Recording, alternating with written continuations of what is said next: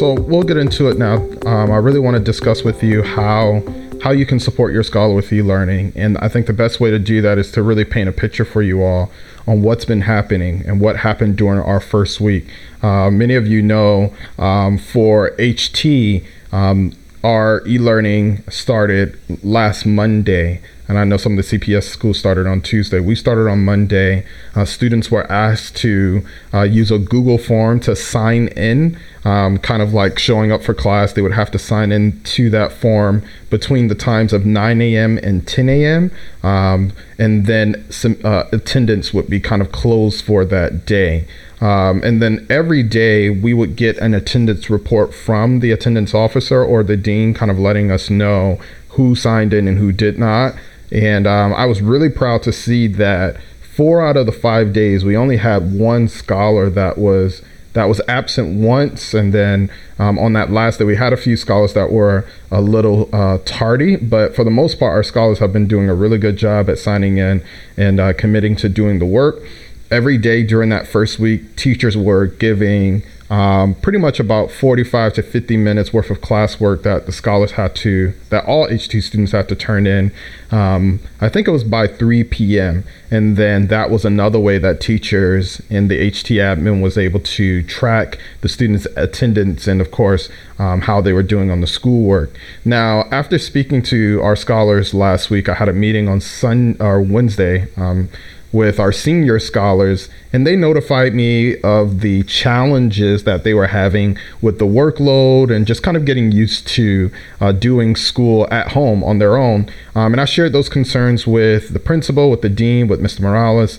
And I believe that HT, they had a meeting on Friday with all the teachers and the principal on obviously, trying to use what they learned during the first week to make the remaining weeks a lot better. And what they did was they changed a few things that I think will also have a great impact. Instead of having 5 days of academic work, they're going to switch to having 4 days of schoolwork per week. And each class will have about 45 minutes of classwork each day. And what they're going to do on that Friday is that they're turning Fridays into like a spirit day. So scholars will have the HT students, as well as our scholars, will have an opportunity to participate in virtual activities.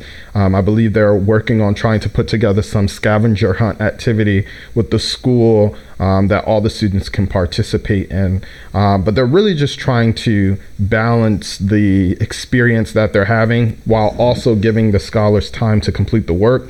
Another way that we've adjusted is instead of asking scholars to submit assignments by 3 p.m. That same day, now they have until the morning to get whatever work completed that they need to get done. So I know a lot of our scholars are excited about that because especially our seniors who, they were working really hard to get it all in, but sometimes you just run out of time. And I'm sure all of us can relate to those high school days of having a lot of work and may not be the most organized person in high school. So I know they appreciate the opportunity to do some work in the evening. So to pivot just a little bit, I want to speak a little bit more directly to you about how you can support your scholar. And a lot of this stuff will seem basic, but during this time, it's the basic things that matter the most. At least that's what I'm learning. And the first of that is being frequent communication. I don't know if I can stress that anymore. How important, how vital it is that during this time that you are calling, texting, emailing, checking in with your scholar in a way that works for you all at least once a week. I think it's so important because whether they realize it or not, they need you, they need your guidance, they need your support. And I do believe that our upperclassmen realize that they need that support. We have upperclassmen who are stressed about, our seniors are stressed about graduation, right? Their biggest concern is, Anthony, I don't want to graduate on the screen. I don't want to have to walk past my computer screen with my cap and gown on. And I told them that's not going to be the case, right? And for me, it's all about, hope and having a positive outlook and at least doing our part, right? So it's going to be important that you have those conversations with them. Secondly, I think it's going to be vital that you help your scholar organize their day. The biggest struggle that I think most of the students are having is that, they don't know really what it means to have to work on your own and have to have the integrity of sitting at home by yourself without someone watching you and completing all the assignments. So maybe having a conversation with them about how to organize schoolwork and how to structure their day where they break up the schoolwork a bit, right? So maybe the first 2 hours they're completing assignments and they take a break and they do some lunch and maybe spend some time with their siblings and then get back to the schoolwork. But just kind of helping them get creative on what they can do, because I talked to a parent literally maybe 30 minutes before this call who told me my daughter is struggling with being in the house so long. You know, she's starting to get, cabin fever. She's ready to just go out and she said to me, my daughter's ready to be back at school, which is a funny thing to hear because a lot of times our scholars complain about being at school sometimes. So this time just calls for everyone to be a little bit creative.